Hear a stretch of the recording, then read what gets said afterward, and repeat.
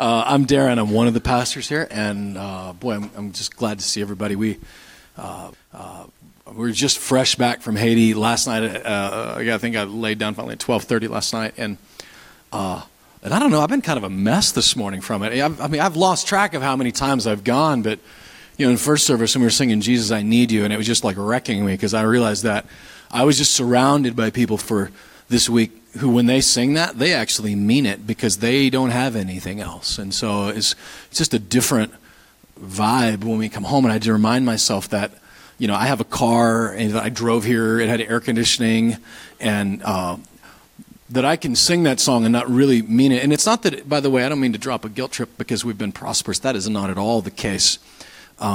It's about saying that because we've had this blessing, though, to just make sure and remind ourselves of that. Jesus didn't say it was a sin to have wealth. He just said it was dangerous.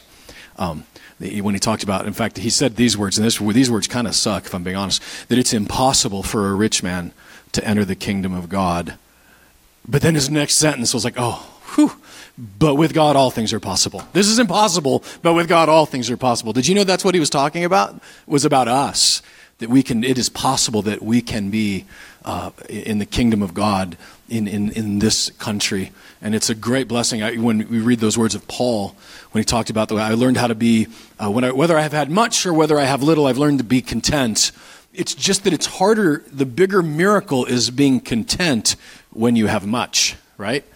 When you have little, do you know why that is? If your neighbor doesn't have anything, there's nothing to covet. It's kind of easy. I've heard it said that I could live a lot easier if my neighbors would, or I could live a lot simpler if my neighbors would. That's really what the Bible is talking about. So that's the promise for us. And we're going to, in the coming weeks, I'm going to have Jim share a little bit his experience. Jim's been a part of our church for before we even started, and it was his first chance. We sort of parachuted them in this week, and but I want to give Greg as much time as possible this morning. First service was, amazing. Like I'm literally up here taking notes. I don't know if I'm writing because I'm like, well, that's really good stuff. And we've been on this journey talking about this pursuit of happiness in our country. It's what we're doing. We're trying to be happy, and it's the last 2 weeks of that have been sermons. And as I prayed through, next Sunday is Mother's Day. It's happy wife, happy life. We already know that. So, but for today, I've invited my friend Greg to share with us because Greg is a real-life example, of what it can look like to live a life where you've been literally sucker-punched by the Genesis 3 fallen world that we live in, and still how you can walk in a contentment that only can be supernatural with it. So I'm not going to steal any more of Greg's stuff. Would you guys make Greg Murtha feel welcome, and we'll get right into it.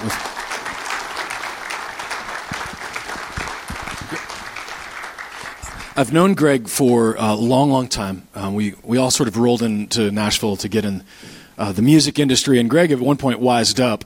Because when you think about it, if your business model is I've put my entire financial well-being of my family into the decision-making abilities of a 20-year-old bass player, that's a pretty risky thing, right? And so Greg was smart, and he tapped out and pursued. Can you tell us a little bit about your history with Bob and Halftime Institute?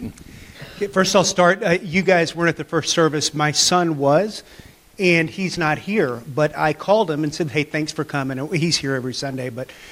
And he says, Dad, I need to offer you a piece of advice. Uh-oh. I said, what's that? He goes, it's got to be funnier.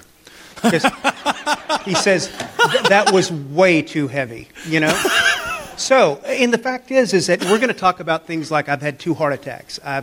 This week will be my 74th round of chemotherapy. There's some heavy stuff. But within the context of that heaviness, there is a ton of humor. Recently he said to me, and I will start with something that's kind of funny. He says, Dad, you can't die. And I'm like, well, why would you say that? He says, well, the fact is I'm late to school almost every morning as it is. And he says, if you die, Mom's going to have to get a job. And I'll never get to school on time. So I said, well, Jackson, you need to know that Mom and I, again, I think this is God. I don't think this is incredible wisdom, but we had made great decisions as it relates to disability insurance. We had also made great decisions as it relates to life insurance. What's that, Dad? So that means when I die, your mom's going to get a really big check. And he stopped and he kind of thought about it and he says, exactly how much money are we talking, Dad? So he's been wanting a McLaren. It's a $450,000 sports car. He thinks this might be the time. Do you want one too? Yeah. My son is like... By the way, Jackson's 15. He is not getting a McLaren. We could insure it for about 3 hours, you know? I left Nashville to go to work with a guy in Little Rock, Arkansas, that we formed a couple of different ministries with the owner of a bank. Following that, I had an opportunity to go to work with a guy named Bob Buford. Has anyone heard of Bob? He wrote a book called Halftime, and the subtitle is Moving from the Pursuit of Success to the Pursuit of Significance. He says you can use your same skills and abilities that you use in the marketplace for your personal gain, or when you reach a point where lots of people do, and where they reach a point where they don't need money anymore, where they look up and go, now what? You know, and so what I find very interesting is as you're climbing the ladder, there's something about, speaking of happiness, we think we're going to get to the top of the ladder and we're going to be happy. Well, that's a cruel joke. It's not true. Because I work with some of the wealthiest people in the world, and I don't mean that to be pompous, because I also need to confess that I was Arkansas educated. So what we say in Arkansas, for our state motto for public school education, is thank God for Mississippi. Okay? That's it. Okay? It's the truth. I'm sincere when I say that. But I also need to be sincere and say, I would sit in meetings with some of the smartest people, not just in our country, but in the world. I mean, I don't know if you've ever heard of a guy named Peter Drucker. Peter Drucker was Bob Buford's mentor. There was Jim Collins. There was Ken Blanchard. I could name all of these, Harvard MBAs. And I'm this guy that was public school educated at Arkansas.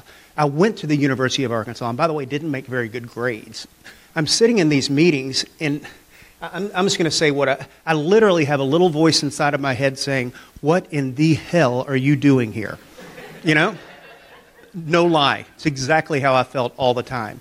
But the reality is that, anyway, God had me there for a reason. It was a great place to be, and it was a place where we could change the world, where we could encourage people who had a lot, which is, by the way, all of us, to give back. And when we give back is when we truly, truly get, if you will. You know, one last point I'll make real quick is I had lunch with a friend recently, and in our mid-30s, he had done very, very well financially.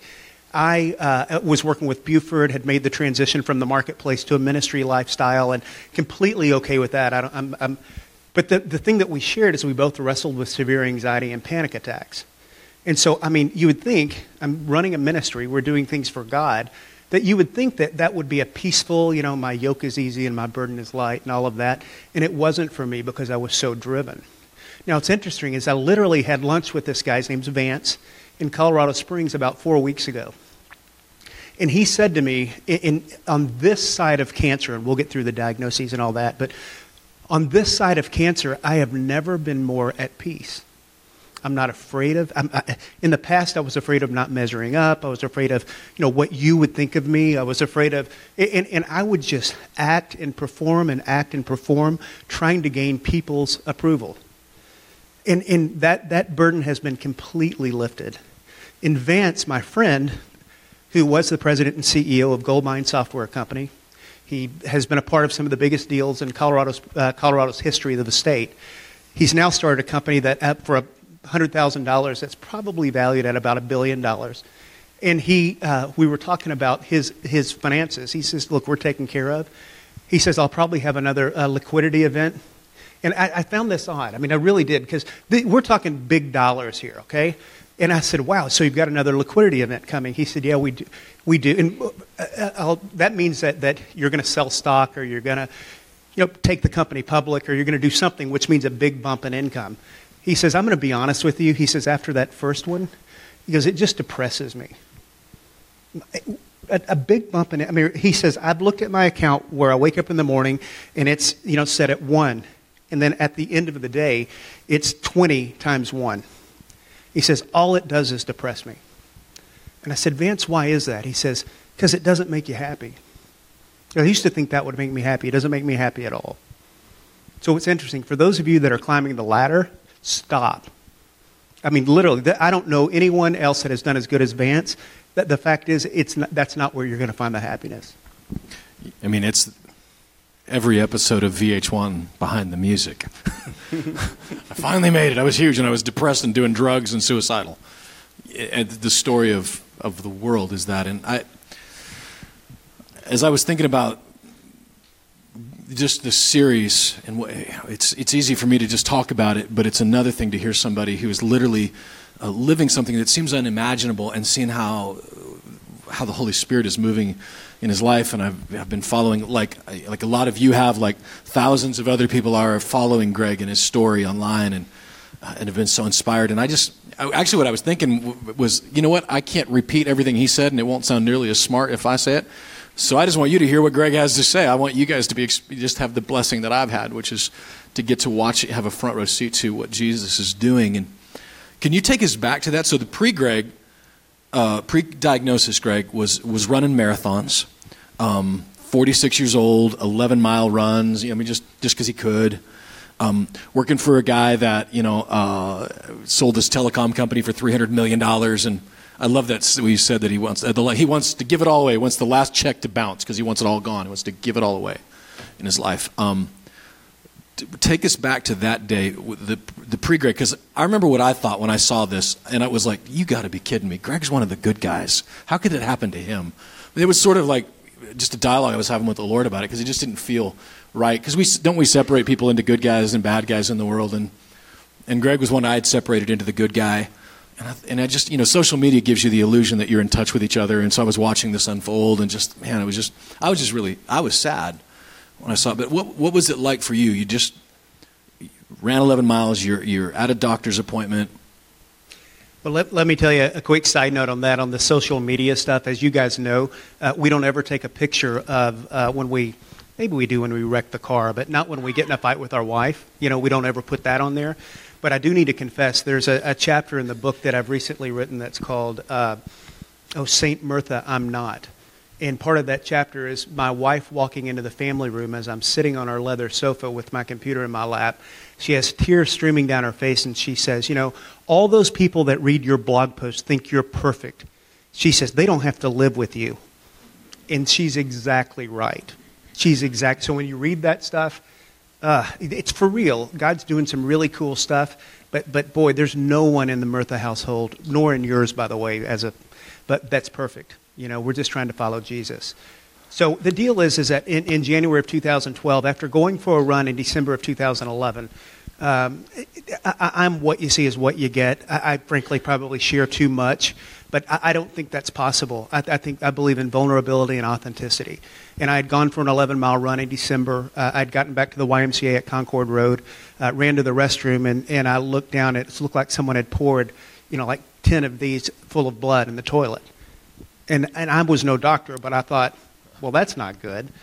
Yeah. So we scheduled an appointment. We went and got a colonoscopy in January 27th, and I'll never forget the doctor turning, and he was having an exchange with his nurse, and he says to the nurse, order a CT scan immediately. And I turned to Tracy and I said, God, too bad for that guy. Because those of you that have never had a CT scan, especially those that are kids, probably don't understand this. But mostly men at a certain age have to have this procedure, and they line us up like cattle. There's like 12 little deals lined up, and then So when he turns and says that, I said to Tracy, I said, hey, too bad for that guy. And then he turns and says, Mr. Murtha, you have cancer. And I was like, okay. And candidly, I still was kind of on the drugs that they put you on, and I'm still at that point trying to figure out how I'd gotten my clothes on. I thought, I don't remember putting these clothes on. How do I? I mean, it wasn't all registering. So, and that's for real. By the way, I didn't say this earlier, but Jackson said add humor. So the doctor said, don't worry though, don't worry. My best friend is the absolute best colorectal surgeon in Nashville. He's unbelievable. I mean, this guy's going to take care of you. And I'm like, wow, look at Tracy, that's great. And he turns around and he says, I'm sorry, my friend doesn't take Aetna. So, Aetna insurance. So, I'm just like, what? And he's like, I think we can find someone who can do it. I'm like, you got to be kidding me. This is like Major League Baseball and the manager going on the mound going, hey, send in the the righties out there going, no, I'm not going to come in. You're not, the best guy's not coming. Anyway, longer story, but the best guy did come. But, where was I? I don't know. Where are we going with that anyway? Yeah. I've been to that rodeo, and I remember waking up with the feeling that something completely unnatural had happened, but I don't, and... Well, I remember, so we went from there. We went to Calypso Cafe. The drugs had run. I wasn't trying to figure out how I got my clothes on. I was together, and I sat at the table. It was a lunchtime, and I looked at Tracy after the waiter had taken our order, and almost in a question and almost in a statement, it just kind of dawned on me. I said, "He said that I have cancer," and she said, "Yeah, he did," and immediately tears started streaming down my face. Now, I didn't know what that meant. I knew things would change. I knew my life would never be the same. I didn't know if it would hurt. I didn't know if it... But at that point, I knew, you know what, something just changed, and this is monumental. And I'm a guy that's a very, very positive. I'm not a glasses half full. My glass is always overflowing. So I figured, hey, we'll beat this thing, So, but there still was it was a moment of going, gosh, everything just changed. And as it was changing, you began to realize that this was like way worse than what you thought, that he's giving you news that is not good news. Mm-hmm. Well, frankly, going in for the surgery, we found the best, we did get the best surgeon in Nashville. I was in such great shape that we went in on a Friday, had the surgery.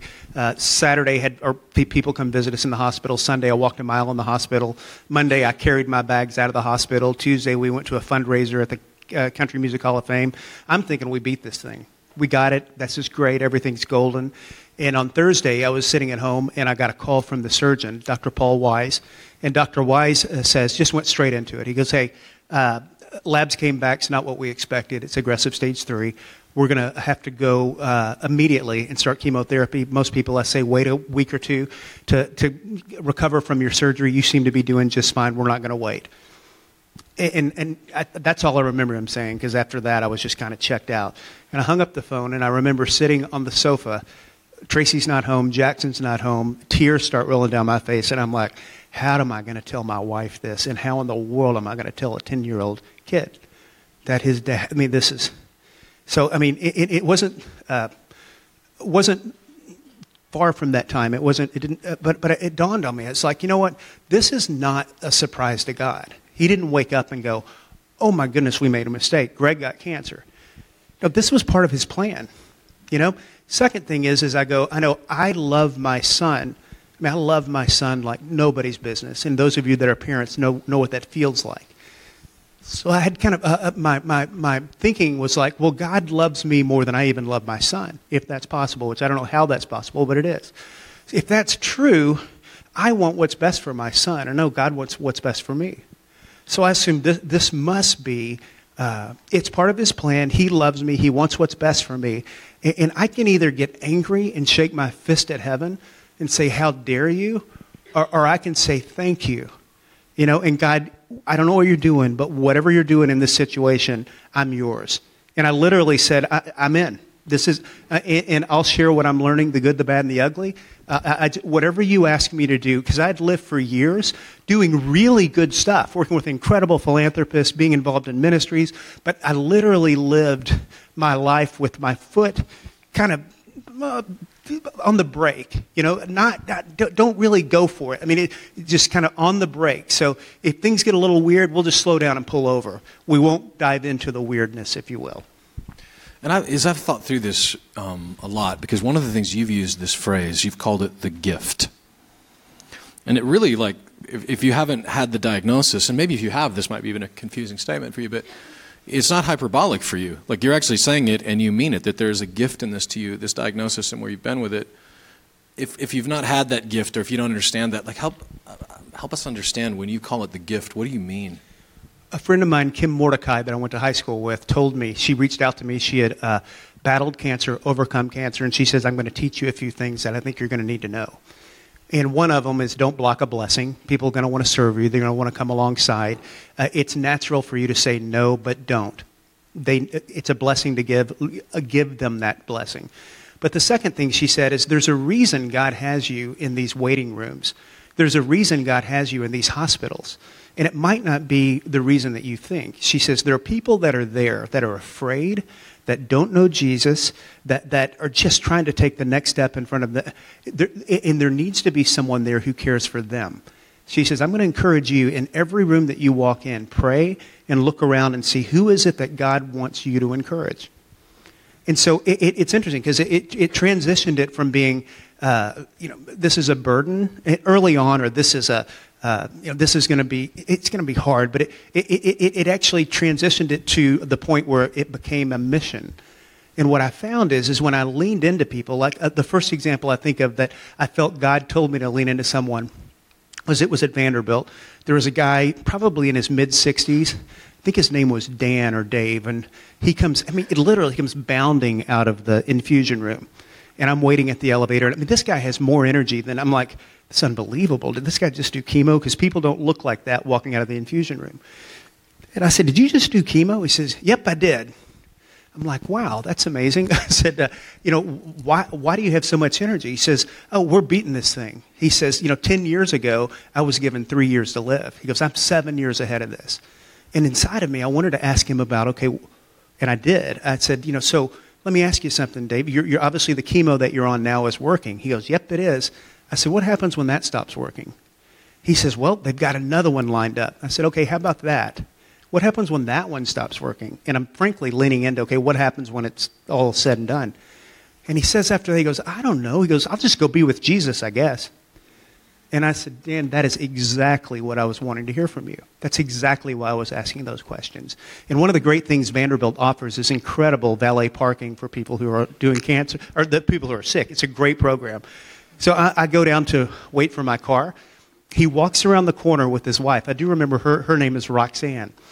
And so Dan turns to his wife and says, Roxanne, this is Greg, the guy that I was telling you about. He talked to me about Jesus. Now get this. He was the one that mentioned Jesus. I didn't.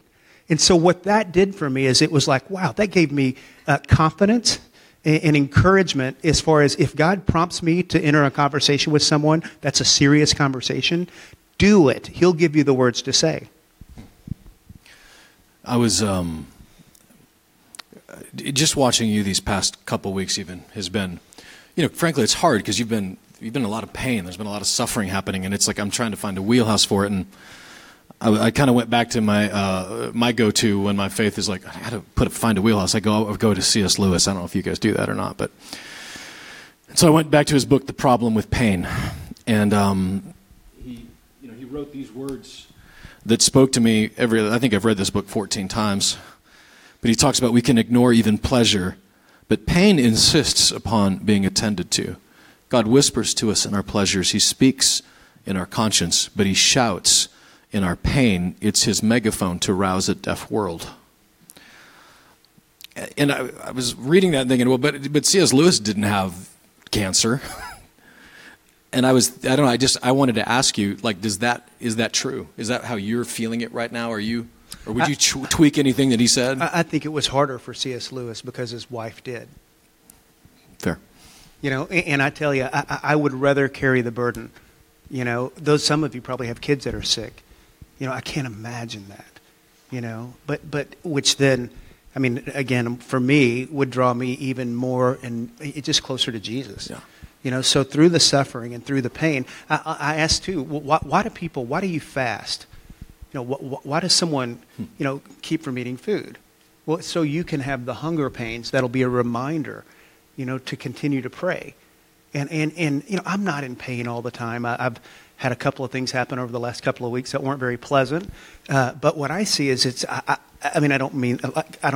don't have to fast, because we do. But the bottom line is that I have that pain that reminds me to turn to Jesus, Because what you find is that you can take a ton of hydrocodone, and frankly, a lot of times it doesn't work. So, I was, if you're even wondering, okay, why would we talk about this on a Sunday morning? This is really heavy and serious. And, in 1997, Shannon and I were back in Tulsa, and we were part of a little church fellowship with a guy named Buddy Harrison. He was in the publishing industry. He had T.D. Jakes, Joyce Meyer, and basically if they're on TBN, he had published their books. Well, Buddy was a preacher who had gotten throat cancer, which is a pretty cruel thing to get when you're a preacher. And in the last year of his life, he couldn't really speak. And Buddy is with Jesus now. But during that time, it was like a parade of private jets of all the people that loved him and that you've seen on TV and whatever, and they're praying for him. And if we just say this, this will happen. And when he passed, there was this moment where there was then the whispering, well, he probably had secret sin in his life, or he probably had this, or, and I just remember at 26 years old thinking, okay, there either is no God, or what I believe about him is wrong. There's the only two options left at this point. And the reason I've invited Greg, one of them, is because sometimes in our church settings, the things we're saying is perfect atheist training for our young people. Because on the other side of that, if I'm like, well, that didn't happen, but if God didn't promise it would happen, sometimes we're asking him to keep a promise he didn't make. And the idea of that some people do get healed, I've told this story, absolutely true. My big toe broke in 5th grade. Female evangelist comes in, lays hands on me, I fall down. I faked the fall. I swear. But my big toe was healed. And by the way, that's what saved my faith, was remembering, but he did do that for me. And my point being that sometimes he does and sometimes he doesn't, and he's good in either situation.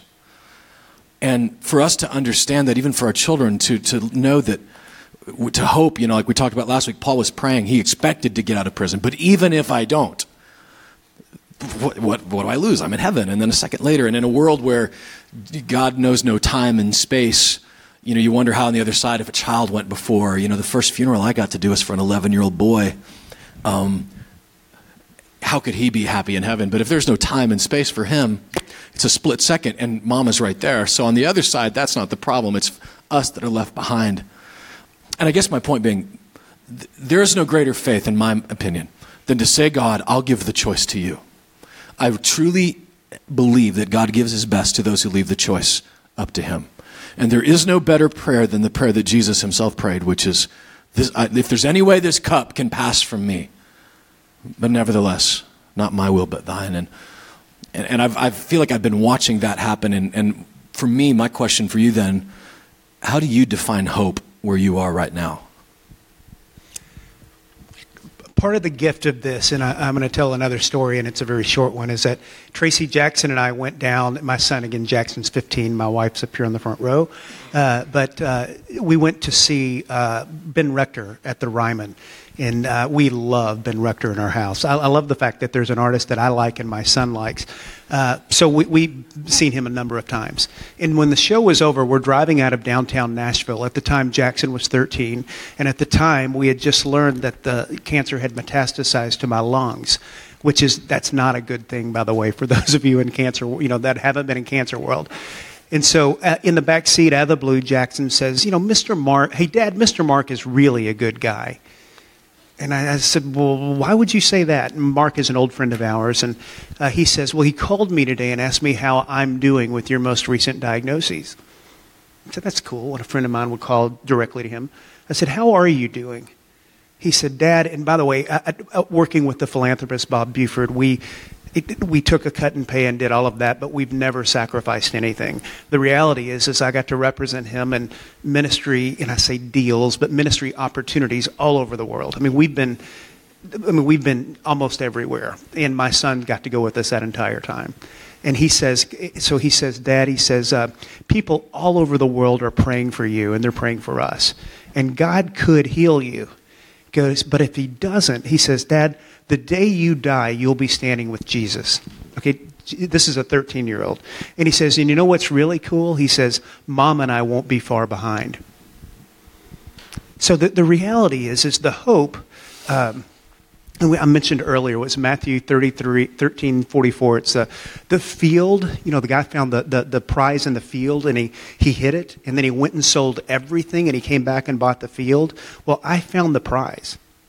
And the prize is in being obedient to what God asked me to do, whether it's as simple as pray for someone in a lobby in a hospital or waiting for someone to bring their car up or whatever it may, whatever God asks us to do, he invites us to be a part of his plan.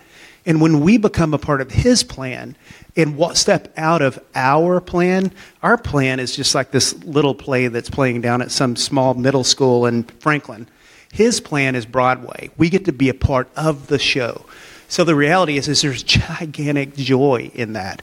And so it's funny to say this, but I told someone between the services is that if I had a choice that I could go back and say, I can check a box, and I never had to experience what we've experienced for the past 5 years.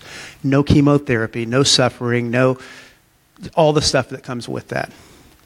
Would I trade that for what I've learned as far as my faith is concerned, and what I've learned as far as I can slow down and actually rest in my relationship with God. I don't have to perform to earn it. So would I trade that?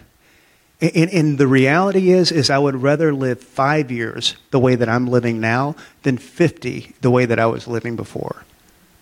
When Scripture says that my yoke is easy and my burden is light, my yoke was chafing and my burden was almost unbearable. And that was my fault, not God's. Afterwards, when I realized I can just lie down and put my head in his lap, and that's what he wants, and then he'll tell me what to do, there's no greater joy than that. That's worth, candidly, taking everything we have and selling it and having to suffer to have that. It's worth it. And so my hope isn't here. It's in eternity. But I think our eternity, actually, once we accept Jesus, starts here anyway. So on a practical level, in the few minutes we have left, but on a practical level, how can we, as a church family, as you know, in general, like if we have friends in our life maybe that are where you are right now and where your family is, can you just disciple us, help us? What are things to say and do that are helpful, and what are things that are not helpful, that we sound helpful, but in reality it's not?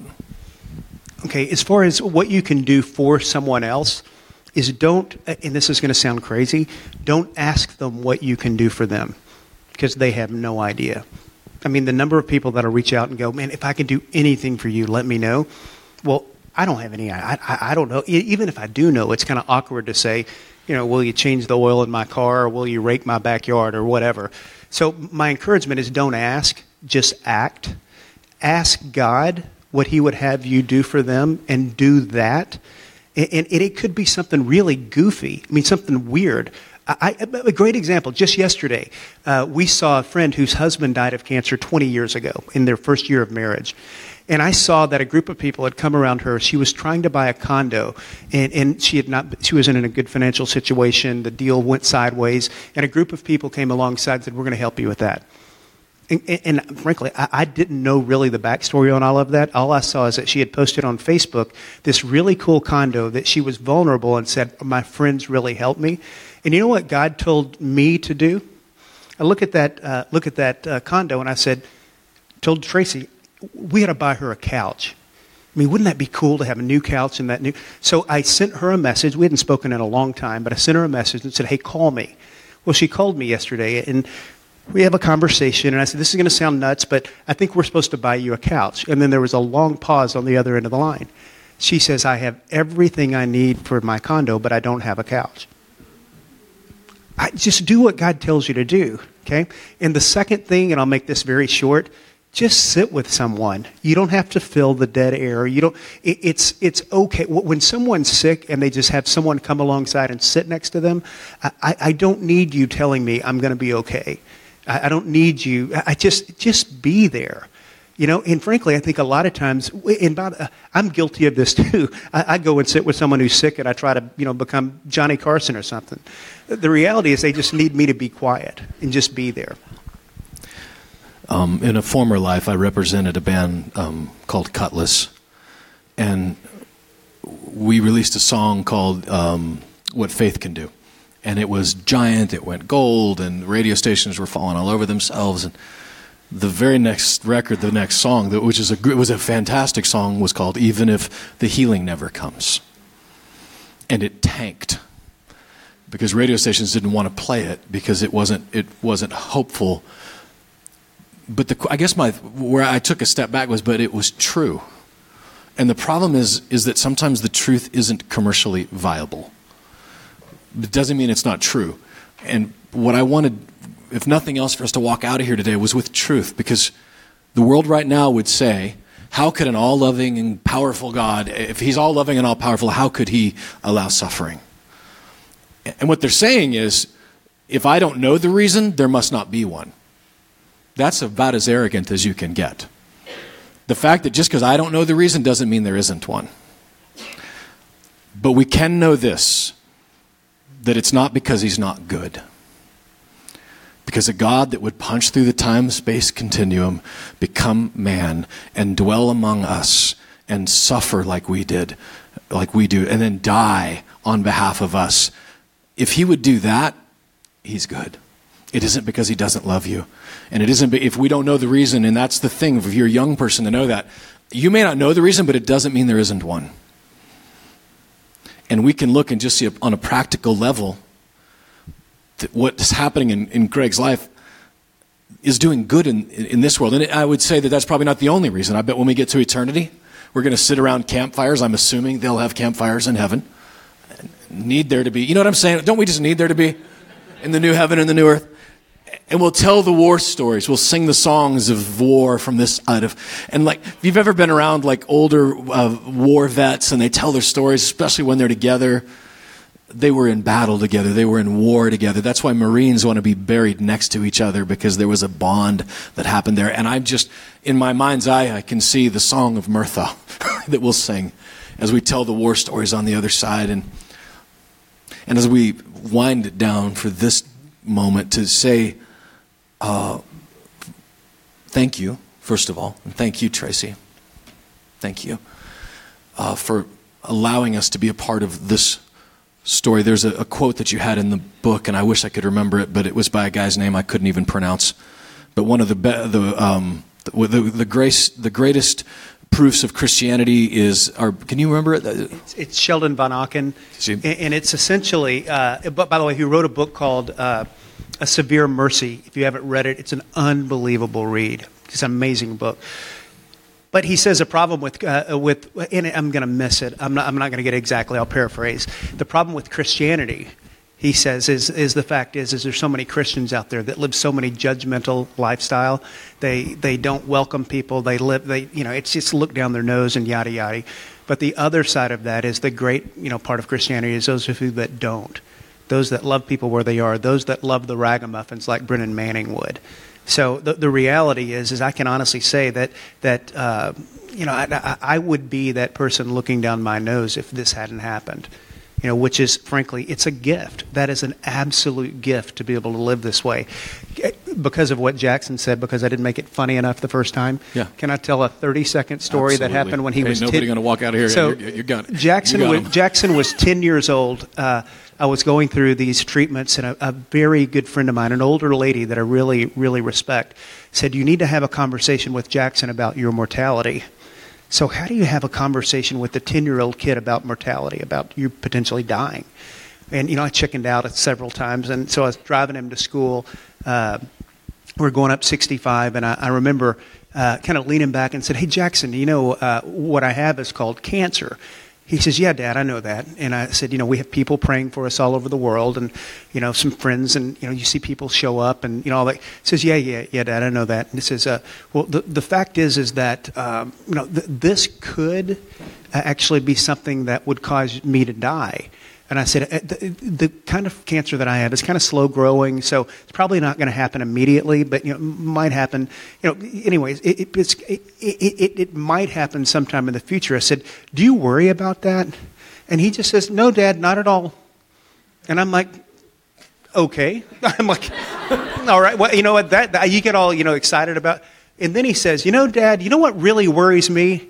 And I'm thinking deep inside, okay, we're going to have this great, deep conversation. We're going to meet like dads and sons are supposed to. And he says, Dad, if people keep bringing all of these lasagnas and casseroles, he says, we're going to run out of space in the freezer for my popsicles.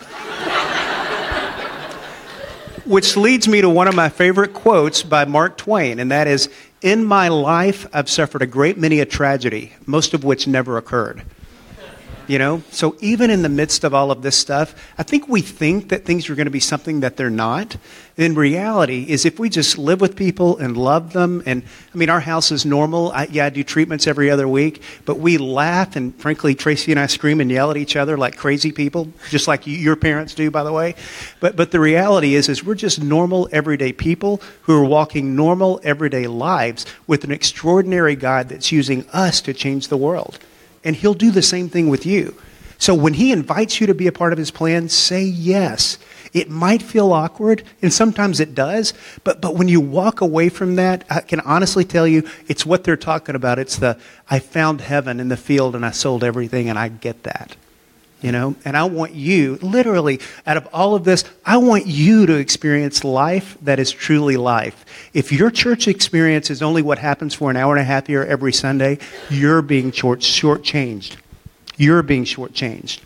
So I'm going to encourage you to be the church and not just go to the church. Amen. Well, on that note, everybody stand. And Greg, I would love it if you don't have to stand. My feet hurt. I would love it if would you pray for us? We could pray for you, but I don't know. I feel like you've been with Jesus, so I'd love for you to just pray for God, thank you so much for this church body. Thank you for a pastor who's not afraid to challenge us, who's not afraid to challenge us to get our eyes off of ourselves and get our eyes on other people, and for showing us how we can come alive. I pray that each and every one of us will truly listen to your still small voice, that we'll slow down enough to hear it, and that we'll do what you ask us to do. And I pray that as a result, each of us will come alive. Each of us will be pastors wherever it is that you place us, whether it be at school or whether it be at our job or whether it be at the grocery store or when we're filling up with gas or just wherever you have us. I pray that we will be in tune, that we'll walk into every situation and just ask you, God, how can you use me to make a difference? And that we'll be in tune with that. And again, whatever you ask us to do, that we'll say yes. So thanks for inviting us to be a part of your bigger plan and just the bigger drama. And I pray that you'll give us strength and wisdom to do that and courage to do that. Most of all, thank you for Jesus. And I pray these things in his name. Amen.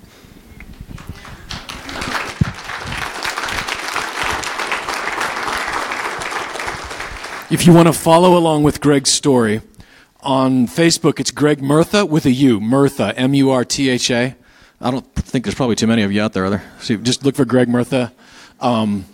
And you will be, it's like I'm reading an epistle when I'm reading his, blog posts. And so follow along with him there and look, don't dishonor his sacrifice today by walking out of here and forgetting what he's challenged us to do.